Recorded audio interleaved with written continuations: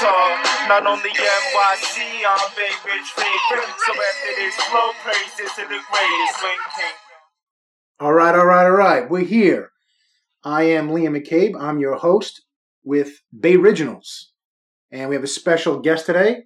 We're here with my good friend Mark Skuskevich, who just finished a long, winding campaign for the Assembly. And he had a big announcement that he made today. And he's here on this show to talk about it. How you doing, Mark? I'm doing okay. Obviously, I would have liked to have been the victor in this long, hard-fought battle, but unfortunately, as it seems right now, that doesn't seem to be the case.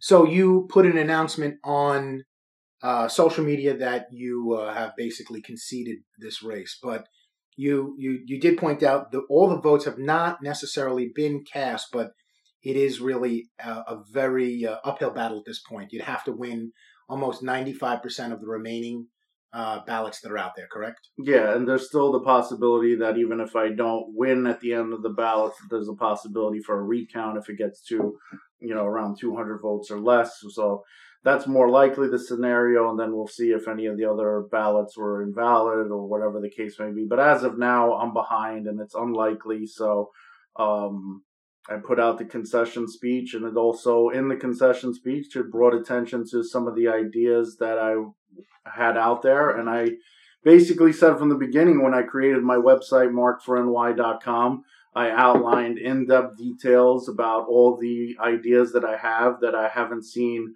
members of the Republican or the Democratic Party mention. And I think that they're good ideas for the sake of the community. And I think they're nonpartisan ideas that Democrats could get behind. So I'm hoping that with the attention that I got, that people will look into those ideas like the bank overdraft fees and life skills courses for education, the after-school video game program, municipal bonds to fund affordable housing. All the details are there on my website, markforny.com. It's not, people could steal ideas all the time. In this case, I welcome the idea of people stealing my ideas because I did this because I wanted to help the community. And whether I get credit for it or not is not important as long as the community gets, the help that it desperately needs, especially during crazy times like this where a lot of businesses are failing and worried about the economy tanking, especially with the left leaning so far towards a socialist agenda that it's scary. And I think, ideas on how to rebuild are important now. And me putting my ideas out there was important. So, I think that's great. You really have sort of an upbeat vibe to you today, and I know it's very difficult to lose. I've lost an election. Now, again, you haven't had the final result yet, and it could get very closer. If, like I said, if it drops within 200 votes, that would be half of 1%. This was over 40,000 votes. Then there would be a manual recount of every vote, and again, then this could change. But it looks like it's just a squeaker that you may have fall short of. But and a concession speech doesn't necessarily isn't a legal term like I gave up, and it's just really a formality at this point. I mean, once the election results are certified, if by some miracle I do get 95% of the remaining ballots, I would still end up being the winner. But it's just formality at this point. It doesn't look likely. So yeah, but you do. You have there's a great vibe about you. You've got a great attitude with all of this. You're very upbeat, and just to hear you talk about putting your ideas out there and continuing to push for the things you care about, regardless of whether you won or not. Maybe you'll think about running in the future, but that's really a great attitude. That's really one of the reasons I think you did so well and resonated with a lot of everyday people is because you sort of talked in their terms. You didn't really seem to have an agenda. A lot of what you talked about, as you had mentioned, is sort of nonpartisan. Yeah. Sort of everyday, average, everyday citizen stuff that concerns them. You spoke to some of those concerns, and let's talk a little bit about that. What are some of the issues that you talked about in this campaign, in which, by the way, whatever the outcome, I mean, you got over 20,000 votes. I consider myself a Politico. I ran in a primary. I lost. I got a little over 1,000. Now, that was a Republican primary, but I don't think there's a lot of people that have never gotten 20,000. You know, my good friend John Quaglione ran in the general for city council. Even what Marty Golden and Andrew Gennardis were able to garner for each other 2 years ago in a Senate race was somewhere along those numbers. Now it's a bigger area. It was a year where there wasn't presidential, but those are phenomenal numbers. You put 20,000 votes on the board for the Republicans in a district that the Republicans haven't had a representative in close to 100 years, is what they're saying. So. Well, the total number of votes was more than Pamela Harris, who was a Democrat in the 2016 election. That was record-breaking, I believe, at the time, over 20,000. So it's actually more votes than, and not only any Republican in history, but any Democrat in history. And it somehow end up losing, I guess, because the turnout is 6,000 more votes than ever before. Mm-hmm. So, I mean, it's a shame that didn't end up the winner. I didn't do this for a participation trophy. I thought I could win right from the beginning, whether other people did or didn't. And I did a lot of it by going out there myself and speaking to the people and using social media a lot more than other candidates are familiar with. And unlike, people who have interns doing social media, I gave more of a personal touch to everyone, responded to people, debated with people about the issues that are out there. So I think that, that resonated with a lot of people, that they got to meet me personally or they spoke to me personally on social media as opposed to interns who, and a lot of people are fake. Like I'm an actor. I wasn't pretending to be a politician. Like I could very easily pretend to be like the average politician and try to do that. But I just, stayed myself. And, I have a diverse background of all different careers. So I think I could relate to a large, portion of people. And, I'm not like I said, I wasn't afraid to go out there and talk to the issues with the people. You say that. You really are. You're an average guy, but you're a very interesting guy. You've had a multitude of different jobs. And I actually interviewed you on my YouTube channel close to a year ago when we were talking about, I was encouraging you. I always thought you'd make a great candidate because I do think in February, right after a bail reform bill with Nicole Malliotakis, that when she had a press conference, we went there to support her in her press conference, and then we had our interview immediately afterwards, and we were talking about bail reform. And then you asked me about running, and even though it was February of this year and the election was around the corner, I still wasn't sure. Mm-hmm. But after COVID and the shutdowns, I saw it as, wow, this is going to really hurt the economy, and we need somebody in there that actually understands the economy to go in there and come up with creative ideas like I had with the municipal bonds to fund affordable housing, and not just affordable housing, but I don't know I went into detail on the website markforny.com, but I'm not sure how familiar people are with municipal bonds. But basically, investors would get a tax-free interest on their investment with the bonds, which attracts people to municipal bonds because they're investing in the city that they live in. The problem is, municipal bonds like the MTA or even the city government itself have a lower credit rating now because everyone's afraid of them failing.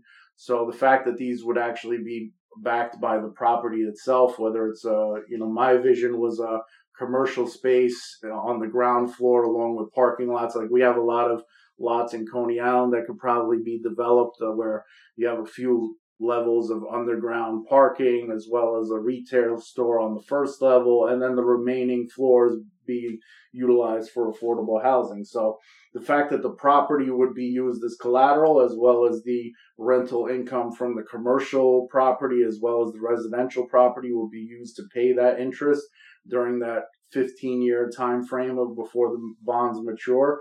And at that point, 15 years from now, let's say hypothetically speaking, to use even numbers, if you have 50 million, a property valued at 50 million, you take the bonds out for 100 million. So only a portion of it is secured by the property. But at the same time, that other 50 million could be used for other programs like let's say my after school program, but or whatever the case may be. Instead of just taxing people, it's a way for the city to generate revenue. And then eventually 15 years from now, that property that was worth 50 million is probably worth 100 million. So you could sell the property 15 years from now and pay the par value of those bonds back to the investors. So I don't know how many people followed me with that, but I mean, I outlined it as well on the website, and I think a lot of people aren't familiar with something like that, and it's more of a advanced strategy. But well, I think that a lot of people, while they might not understand all the intricacies that you're talking about in terms of putting investors together to help solve this problem of affordable housing, this is a very creative, smart approach to solve this problem. But certainly talking about affordable housing issues, was a major issue across this district.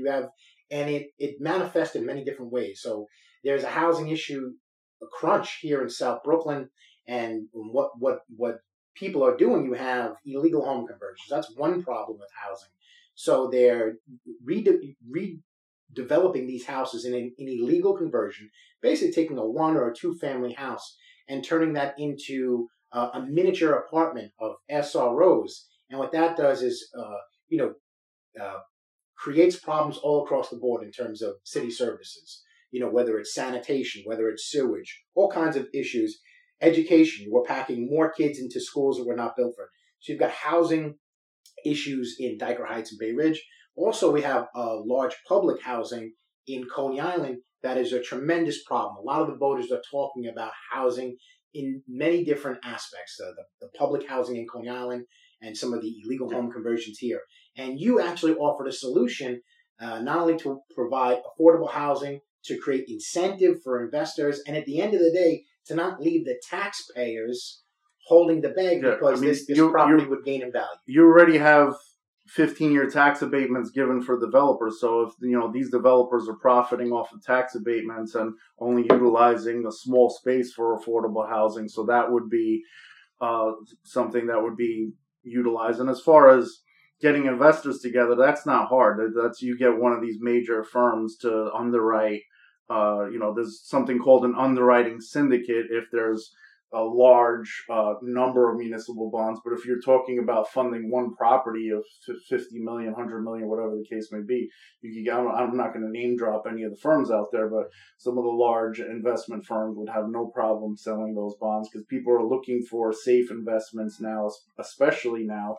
And the bond rating for the MTA's municipal bonds dropped significantly, as well as, like I said, the city and the government. So having something that's backed by property, revenue, and the government, it would be a relatively new investment because you do have property-backed bonds, but not ones that are backed by all three.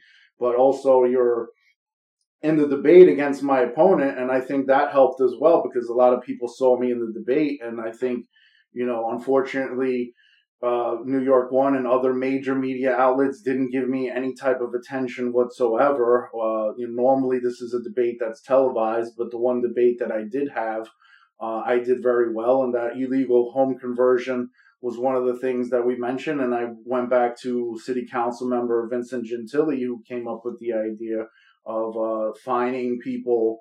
I don't remember whether it was $10,000 or $15,000, whatever the dollar amount is. That's fine that he came up with that, but it's not being enforced now. And we need it to be enforced. And we need, I think if you have somebody who, I brought up the idea of somewhat of a bounty. Like if you're fining people $15,000 and you're giving the person who reported it $5,000, if you're living in one of those conditions, you're going to say, hey, I'll rat out my landlord for $5,000 and then I could live in a nice apartment. So, and you would get rid of that problem real quick if it's actually enforced. But I think de Blasio doesn't care, and I think the city doesn't care, and they're not actually enforcing these. So you could have a hotline where it's, maybe connected directly to my office if I was in office, and we have, try to get. I think that issue really resonated with people. Housing and all of its manifestations and affordable housing it was a major issue in this campaign going into the pandemic, and then certainly with the pandemic, you have this new movement from people like AOC, this kind of cancel rent movement.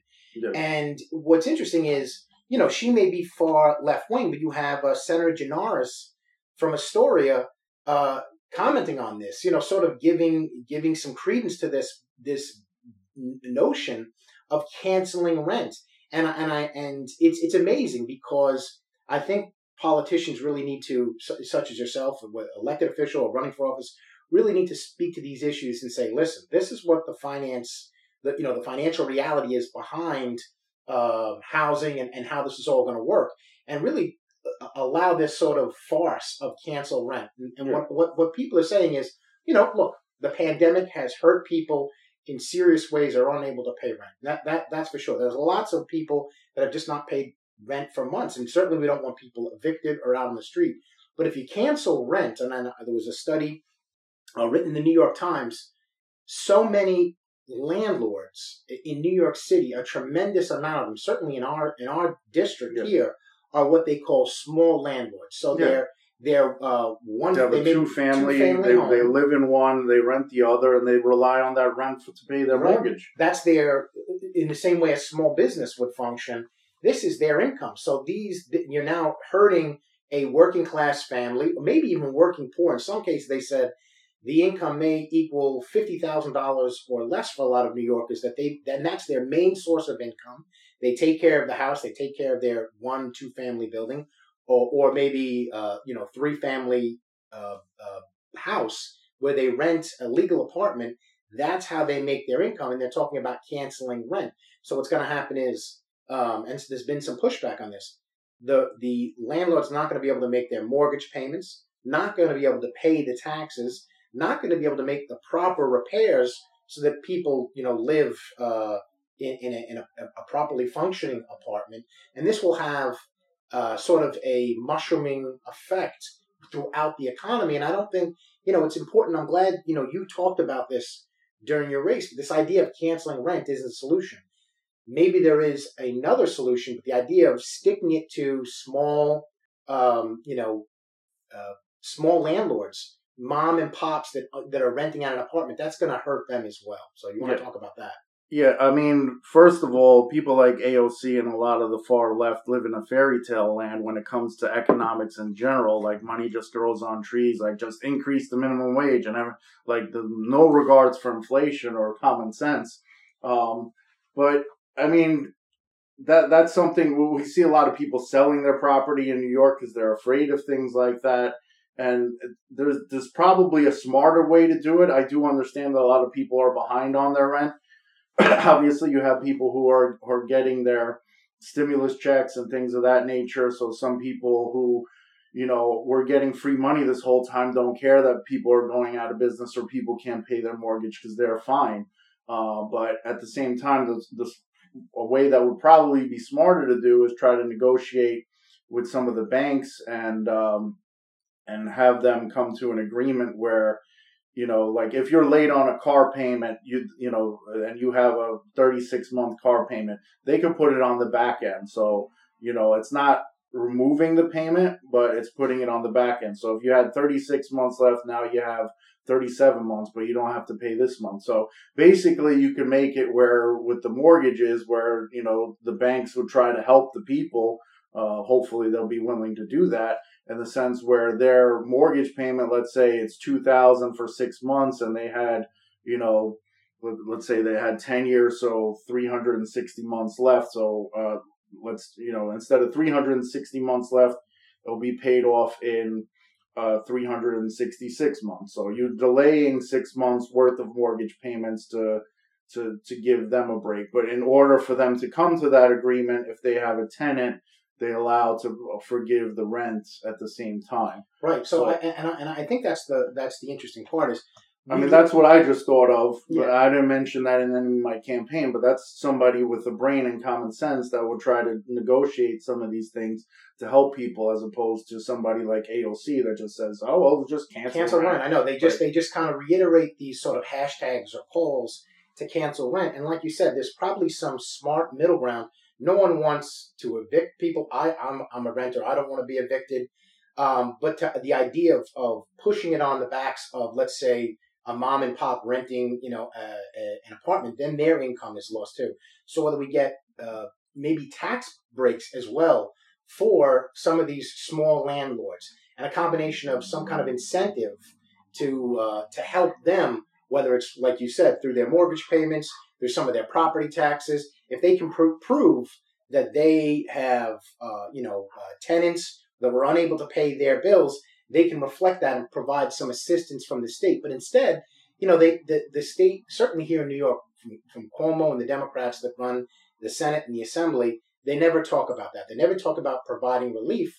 And what they talk about is tough times ahead, which really just means, big. The Democrats always taxes. make it seem like the millionaires are the ones who are benefiting from these tax breaks and things of that nature, but they're the ones destroying the average mom and pop small business. They're the ones who are, affecting the landlords, like you just said, the small, 2-family homes that, have people who are not paying rent, and just that's the simple solution for them. So, and when they're raising property taxes on these people, who pays for it? The renters pay for it. When you raise property taxes on even the larger buildings, where does that pass on to? You think the rich guy is going to be like, oh, I guess I have less money now? No, he's going to raise the rent, whether it's $100 a month or $50 a month, in order to make up for that. Right. It's not just like that's the end of it. The rich guy loses money. If he owns a store, the cost of the goods are going to go up. Right. It's not,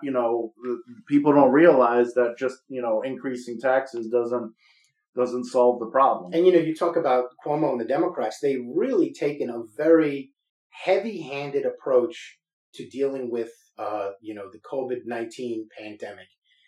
These sort of draconian lockdowns. And I understand that in some cases you might want to put restrictions on certain businesses, you put guidelines out there, but it's as if there's no other approach except a complete shutdown of our economy. And what I don't think we're talking about is, yes, the pandemic is extremely deadly. It is not the flu.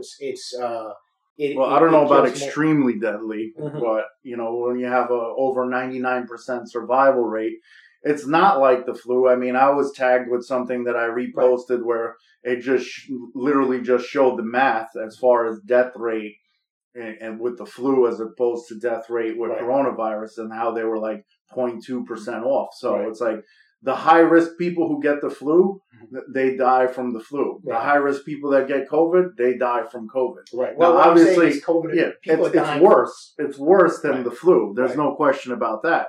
But at the same time, it's not something that I think the cure, as President Trump said and many others said, should be worse than the problem. You have people who are dying from suicide because of it. Right. You have people who are suffering from mental health, severe mental health issues as a result of it.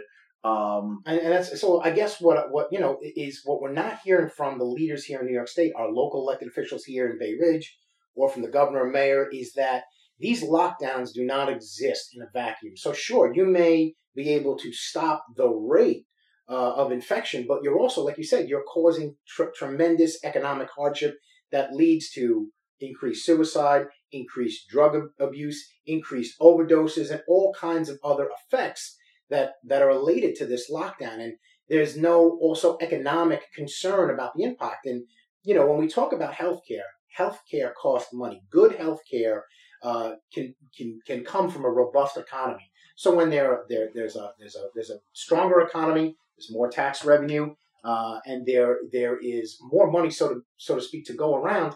We can have a better healthcare system, and that is not even considered. We don't even talk about that. There was an article I read that also talked about malnutrition and how much money that that's given to poor people, not only here in the United States but all around the world. That's going to be reduced in the billions and billions of dollars as a result of the economic impact of all of these government shutdowns, and that's going to lead to starvation in many cases. So maybe not a lot of us here in New York were able to still get food, but in other places where they are just on that borderline of poverty, of falling into serious poverty, there's health implications to that. We don't talk about that, and you did a lot. You did on your campaign, and there were a lot of people that resonated with, and you want to talk about that? What people thought about the lockdown? Small business owners throughout South Brooklyn. I mean, it's not even just small businesses. You see Century 21 on 86th Street. I remember growing up when one of the small businesses would go out and Century 21 would buy it out. Mark Lane's, the bowling lane, that closed down, and Century 21 expanded on that large portion of real estate. So you have, when I spoke about this with Ian Smith, who was famous for opening up his gym in Jersey, and he was on Fox News on multiple occasions. He was saying that most businesses can't supply, even the larger businesses, like, for example, Century 21, can't survive without cash flow for several months. It's just not something that's doable. Like, it's something that you see. Modell Sporting Goods, I think, already had problems before the pandemic, but they went under. So it's not just the mom and pop shops when you talk about small businesses. It's, businesses that would have otherwise been successful.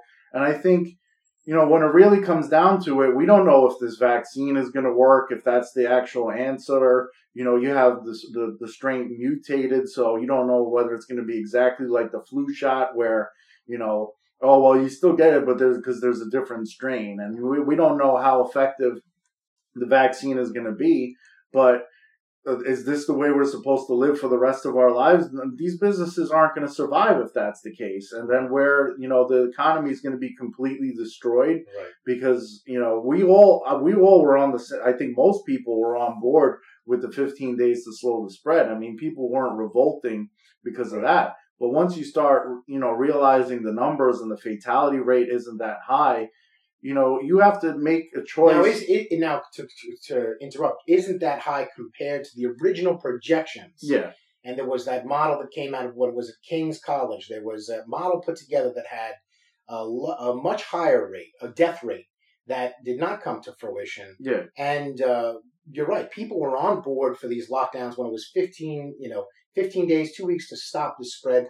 And one of the concepts, part of that, we have to go back in time because we've sort of lost track, was that there was this idea that the arc of the infection rate and of the possible serious cases would shoot up so rapidly it would overwhelm the hospitals. And they said, look, we've got to really shut things down to sort of slow down that infection rate because the hospitals cannot take care of the people. Obviously, that has changed, right? Where the hospitals. I mean, the Javits Center wasn't utilized. The boat that came in, the ship, I don't recall off the top of my head the name that Trump had sent over.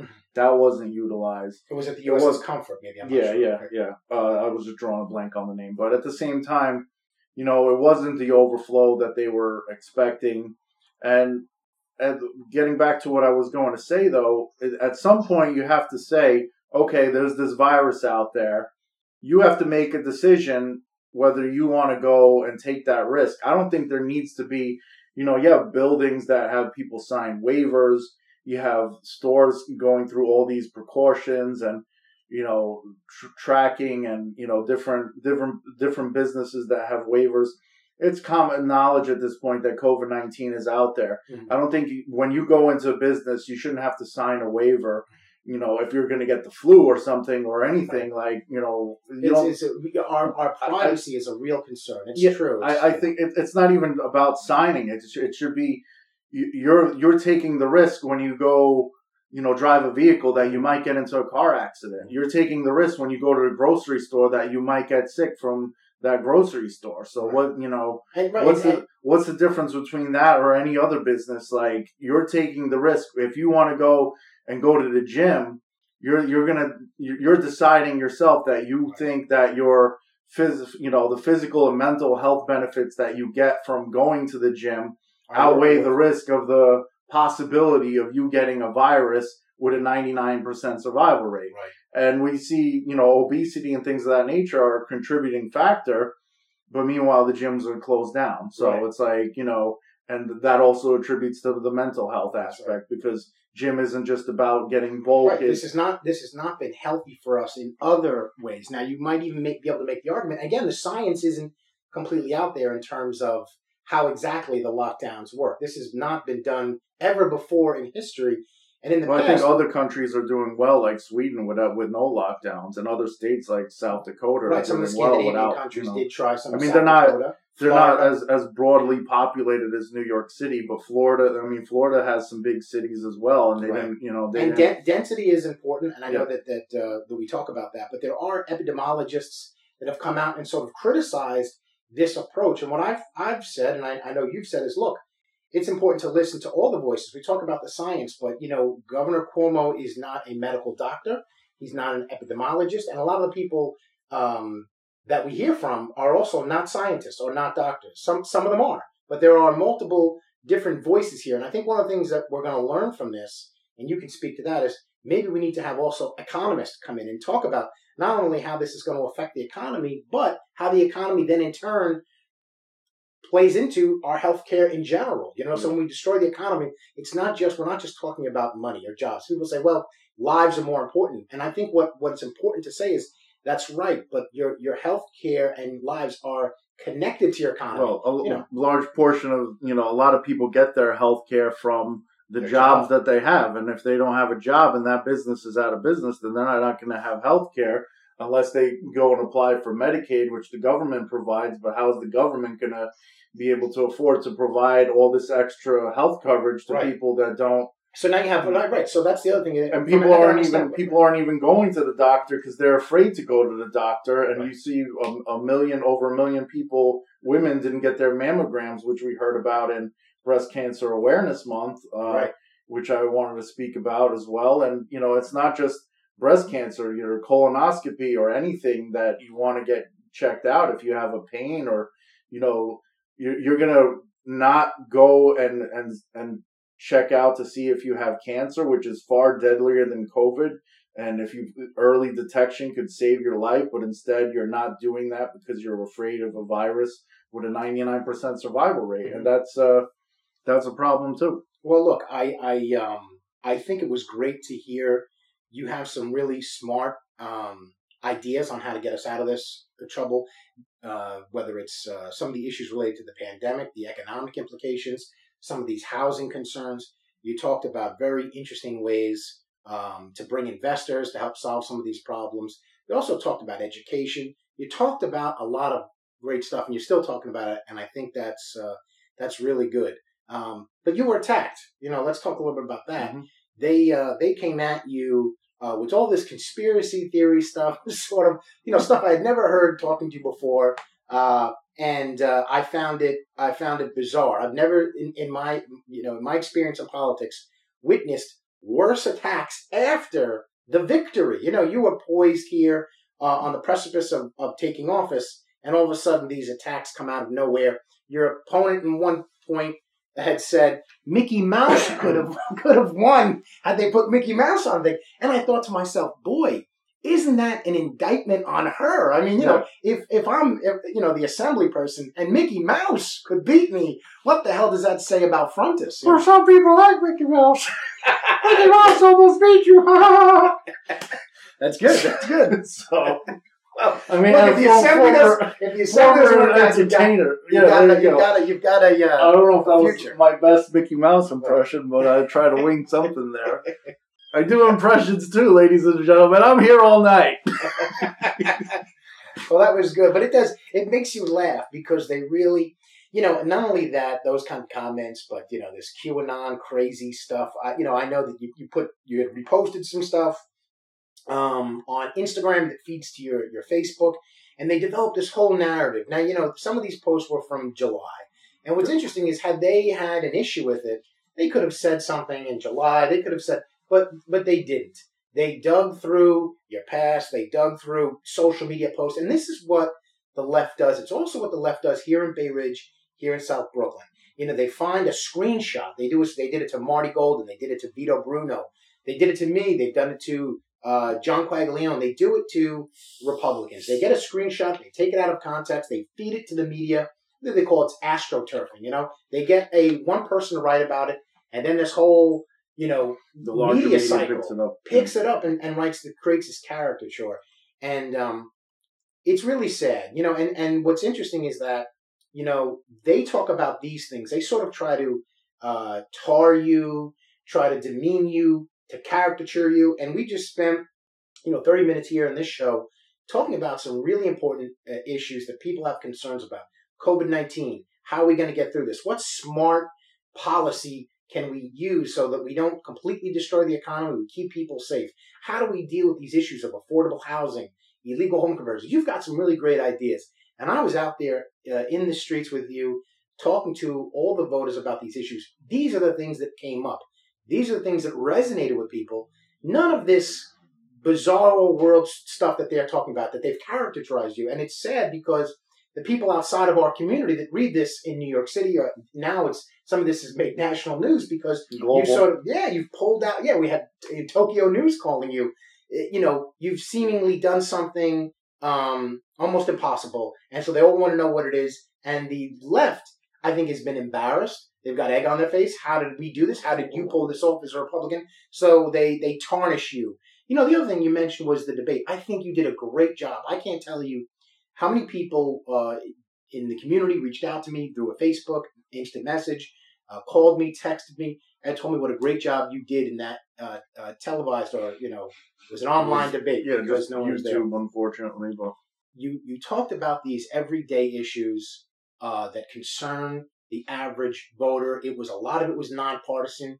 You were smart and intelligent. There was no conspiracy theories discussed. yeah, And pretty sure enough, the QAnon wasn't on the debate list. no, it wasn't. And however, your opponent was going on about a lot of the identity politics that are very divisive. It seems like what they really held on to throughout this presidential campaign and here locally, sort of like if you're a Republican, you don't even discuss ideas. You're QAnon, you're crazy, you're racist. Everyone that's a Republican is a racist.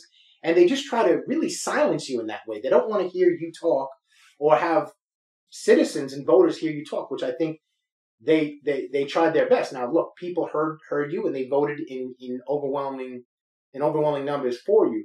But talk to that a little bit. I mean, this idea of identity politics. Your opponent mentioned it, and even Democrats privately told me they thought she did a horrible job. And I think that's one of the other reasons why you did as well as you did. So many Democrats crossed over, and I want to mention that as well. No matter whether they say it's QAnon, Proud Boys, race, whatever is the label of the day, they threw at you. They throw at Republicans. They threw at Vito Bruno. They threw at Nicole Malliotakis. They threw at Tannousis. They threw at the president. And they just throw whatever they throw, hoping something will stick.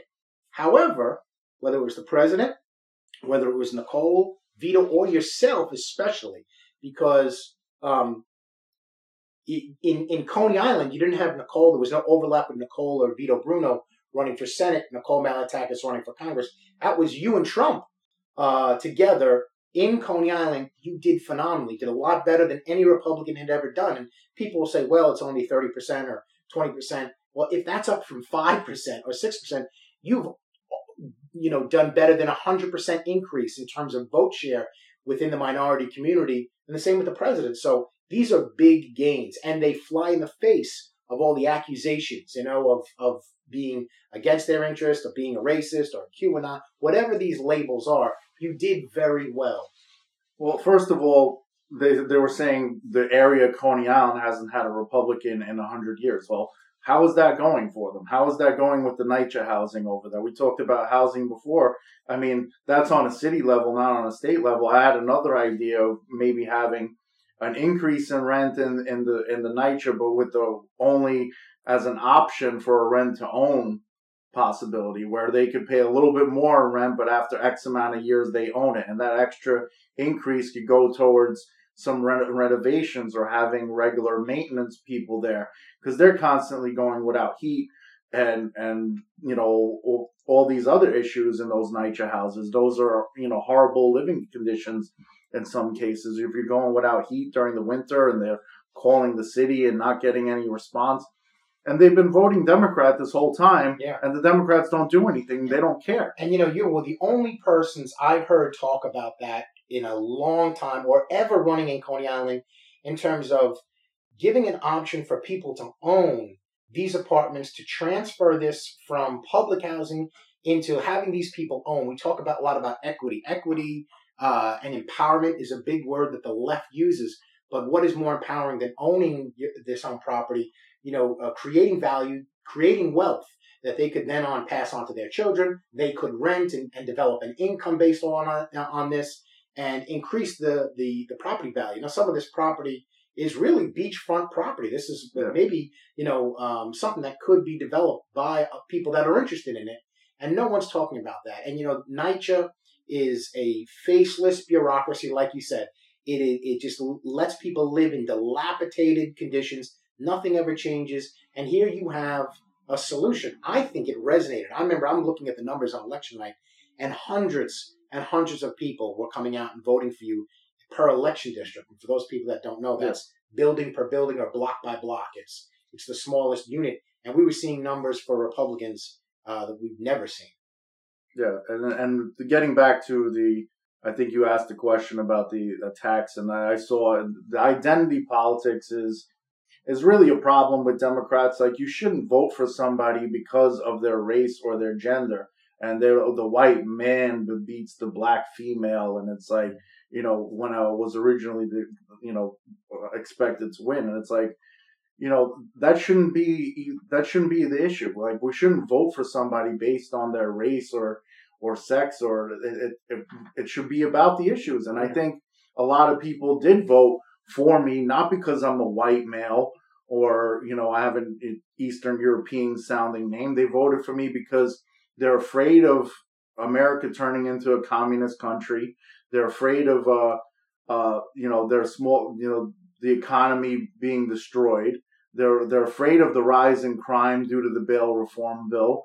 And they, the people that I spoke to, I didn't speak to a single person after talking about my nonpartisan ideas that said they're not going to vote for me. All of them were excited to vote for me because of the ideas that I had. So, and QAnon had nothing to do with it. I know that you asked the question, but you asked it within a bulk of questions. And back in July was when I was first hearing about QAnon. Like, I didn't know anything about it. So I was like, oh, this is interesting. This is, let me repost it and, see what people say about it. It's social media. It's not, it's not you want to get attention. You want to get likes and shares and followers, and you post something that I thought was interesting. Right. And I wanted to hear what people said about it. You pointed out you used the hashtag BLM.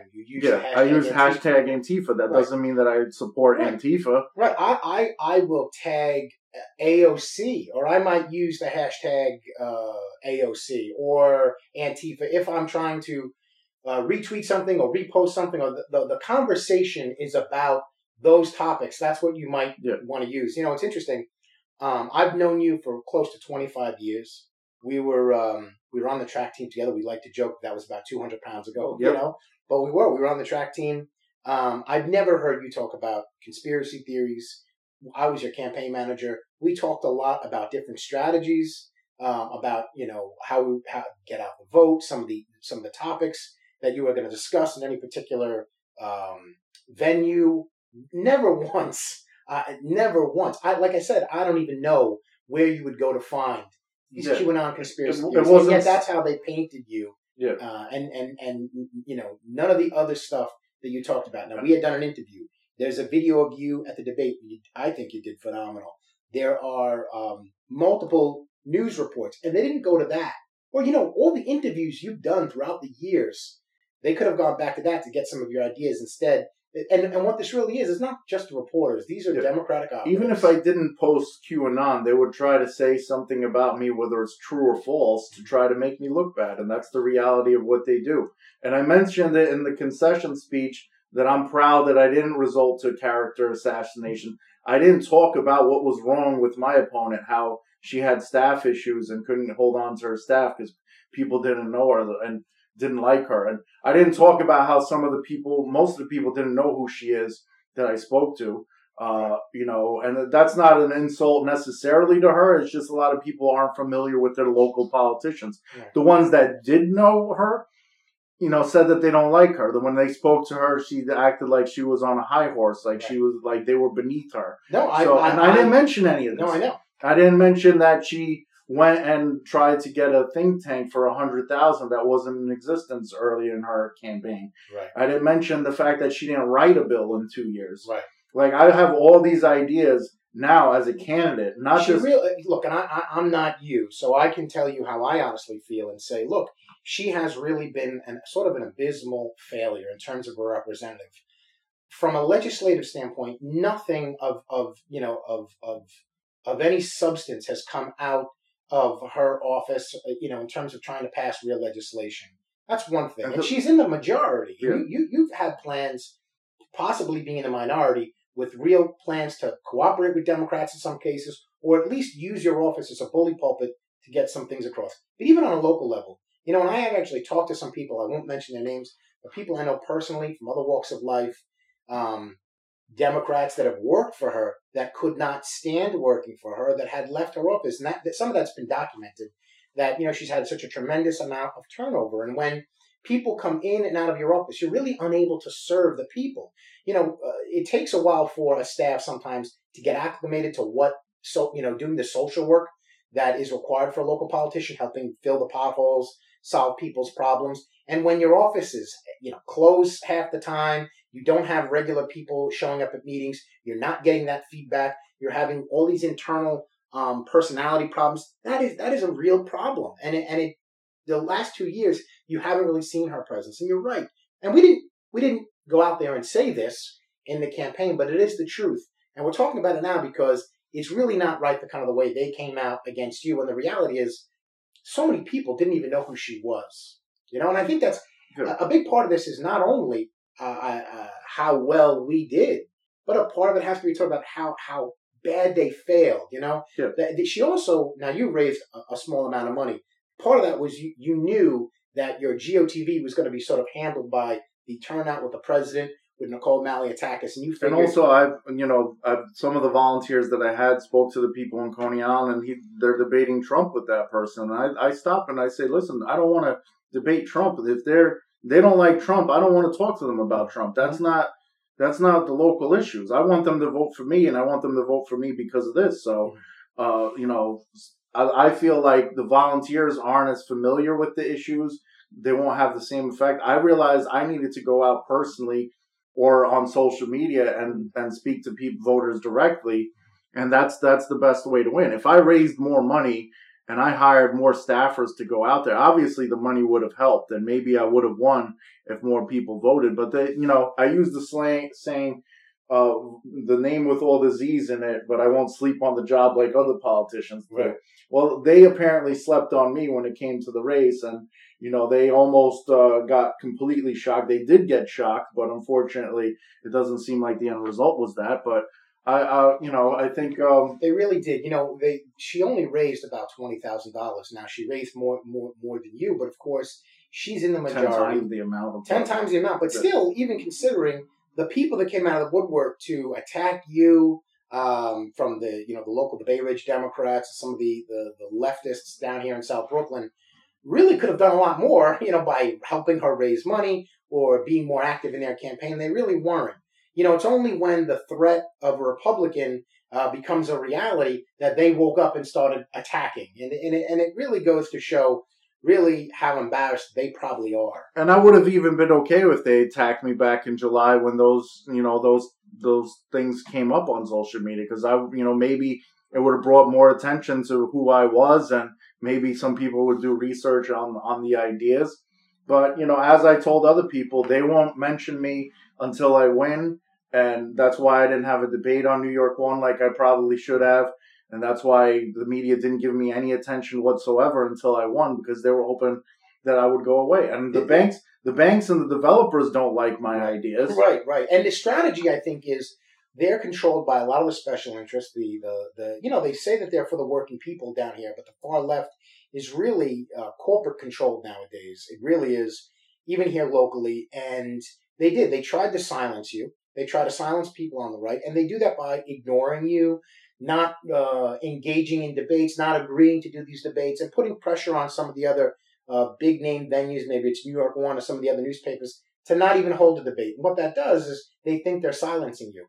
But you were able to kind of get around that. You talk to people directly. You use social media. and you just went physically to certain areas and were able to get your message out doing what they say, lit drops. You must have dropped thousands and thousands of people's literature at people's doors. It's sort of a kind of a stealth campaign. People don't see what's happening, but it's resonating and it's hitting thousands and thousands of voters because you're literally just putting the material into the doorstep. Yeah.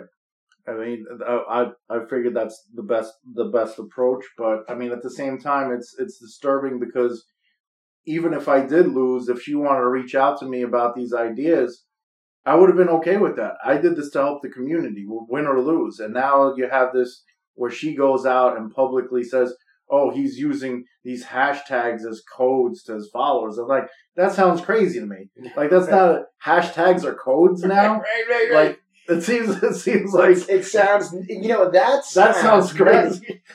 That's the kind of nutty stuff that belongs in QAnon. This idea that there's Morse code or some secret code that we're communicating. And I think that they're really so out of touch. To be quite honest, so many voters came out resounding rebuke to what she's done over the last 2 years, and they still fantasize for the answer for that. The other thing is there was a local Bay Ridge Queen of the Clique and others. She put out that Frontis was there during the pandemic handing out food and PPE to people, and it's like, okay, so somebody that works for Postmates or Seamless is qualified to be a legislator because they could deliver food, right? Like, I mean. Yeah, obviously, most politicians were doing that, right. And that looks good on camera and everything. But that's legislators are supposed to have nothing to do with policy. Right. I could do that. That's anybody, and you have done that. You've done a tremendous amount of volunteer work, charity work. You've raised thousands upon thousands of dollars for multiple charities. So have I for homeless veterans. I have volunteered, especially during Hurricane Sandy. But you're right. In and of itself, it's a nice thing to do, but that does not translate into policy. And they think that taking a photo op, handing over. I remember the most recent thing was one laptop. And look, I'm not going to say one. And that laptop was post-election. And look, I don't want one laptop is fine. It's better than none. But they take a photo op and say you didn't do anything. But meanwhile, you were trying to negotiate entire after-school programs. With, you took one laptop, you were talking about thousands, hundreds of computers, if not thousands of computers for local schools, developing an after-school program based around engineering, developing code, video games to help these students, building video games, designing video games. And I had people that were there to help with the funding, right. Like as of election night. Right. And as well as ideas as far as getting a farmer's market to Coney Island, right. But the healthy food for EBT people. The criticism is, you didn't come help sweep Fifth Avenue one day, and these are, like you said, these are at the same time, I'm sorry to interrupt, but like the community board meetings that are normally in the community at certain times that you'd walk into, those aren't there for COVID. So unless you already knew these people to get in on these meetings. But this is a tactic that the left uses. They'll do this photo op and they'll say, so and so wasn't here. Let's say it's a rally against some or a rally for some good cause. Right. But they'll say, you didn't show up. And try to paint you as someone that might not support the issue. It's ridiculous. But this again goes to their tactics. These tactics were thrown at you. You talked about the issues, the real issues. You did a great job of the debate. It looks like today you may fall just short, and we didn't have time to talk about some of the irregularities with the ballots. We'll talk about that maybe next time in an upcoming election. We still don't even know, right? There were so many ballots that came in after the fact. There were thousands of ballots that were mailed twice, and people don't even realize that yet. And those are all scannable ballots, too. Right, so that's a whole other topic, and maybe what we'll do is we'll have a show based on what happened here in South Brooklyn, where 2 sets of ballots were sent out. That was a fault by the vendor that the Board of Elections hired. In some cases, and people sent back 2 ballots and voted twice. And then it was up to the board or even our campaign sometimes to try and figure out who voted twice. I know that sounds crazy to people, but that's really the case. Or 3 times if they voted on election day. And the board is supposed to have a procedure in place. But again, this was an unprecedented election. One, because you had so many people voting by mail because of the pandemic. So you have all kinds of possible mistakes going on. And then, a forced error by the vendor the Board of Elections hired to mail 2 sets of ballots. So that may sound crazy to people, but it's true. So in your case, while you may have fell a few hundred votes shy, this may go into extra innings. We don't know, but it looks as if you're not going to pull it off this time. Well, you did a great job. One way or the other, I'm going to be investigating this, and people want to go and say conspiracy theory, whatever. Maybe that's why they tag me QAnon, because if the election gets stolen from me, if I say anything, I'm just a crazy conspiracy theorist. But even if I find 10 cases of fraud and hopefully prosecute some of these cases, I'm hoping it sends a message, for people to think twice about doing it again. Well, I hope you do, and I hope that a lot of these problems are investigated. There's been a lot of irregularities, a lot of things we just don't even understand about this process. And I hope that by digging a little deeper, you bring light to what's going on with these mail-in ballots. Again, we're also trying to change the entire way that people vote. It's like the Board of Elections is built to have millions of people, let's say, vote per year for whatever amount of elections will take place in person. They're not designed, right? They don't have the capacity, and yet they changed, right? They tried their best to adapt, and I think you saw all these problems. So by all means, let's address that at another. I hope you come back and let's talk about that, because I think that's a very interesting topic. Hopefully I'll have some evidence when I come back, but even if I don't uncover anything, at least people could get a better understanding of the process. I'm somewhat of I was a poll site coordinator, so I understood a certain aspect of how hard it is to commit fraud on the in-person side. But with these absentee ballots, now I have a better understanding from that aspect of the entire process. So. Well, listen, it's been great talking to you. It was great to kind of recap the election. I'm sorry it turned out the way it did, but you are a great candidate. You did a great job, and you're really just a fascinating guy. You are a true Bay Original, right? A Bay Ridge guy. There you go. Who wears all different kinds of hats. And that's what this podcast is all about. It's all about the interesting people. It's all the everyday average folks that really make this neighborhood cool. And look, we're going to have guests on here from all over the world. But Bay Ridge is a great starting place, and it's really got a great cross section. You, in and of yourself, are a great cross section. You've done so many different things, and we're getting to the end of the show. We don't have too much time to talk about that, but just to mention a few: you were a truck driver, you were a financial service advisor, you were a stockbroker. Right out of high school, you became a stockbroker, got your Series 7. You have had your own TV show, cable TV show, sports talk. What are some of the other things you've done? Real estate salesperson. I think you covered the bulk of it. Retail sales. Now, what's the word for this? That pantologist? Well, pantologist, yeah, it's not the study of pants. It's just no. I know they've attacked you. They on Twitter. You really have. You rent space in their head. They say rent free. You've really gotten under their skin. They think they got under my skin with the QAnon nonsense. But if I cared what the liberal media thought, I'd probably be a liberal. I stopped caring what the New York Times and Daily News said a long time ago. It was great. It was a great race. You did a great job. I'm so glad you got under their skin and pissed them off. I hope we haven't seen the last of you. Any plans for the future? I hope you run again. Maybe city council, maybe again for the assembly. This could be the beginning of the assembly race part 2. The rematch. The rematch.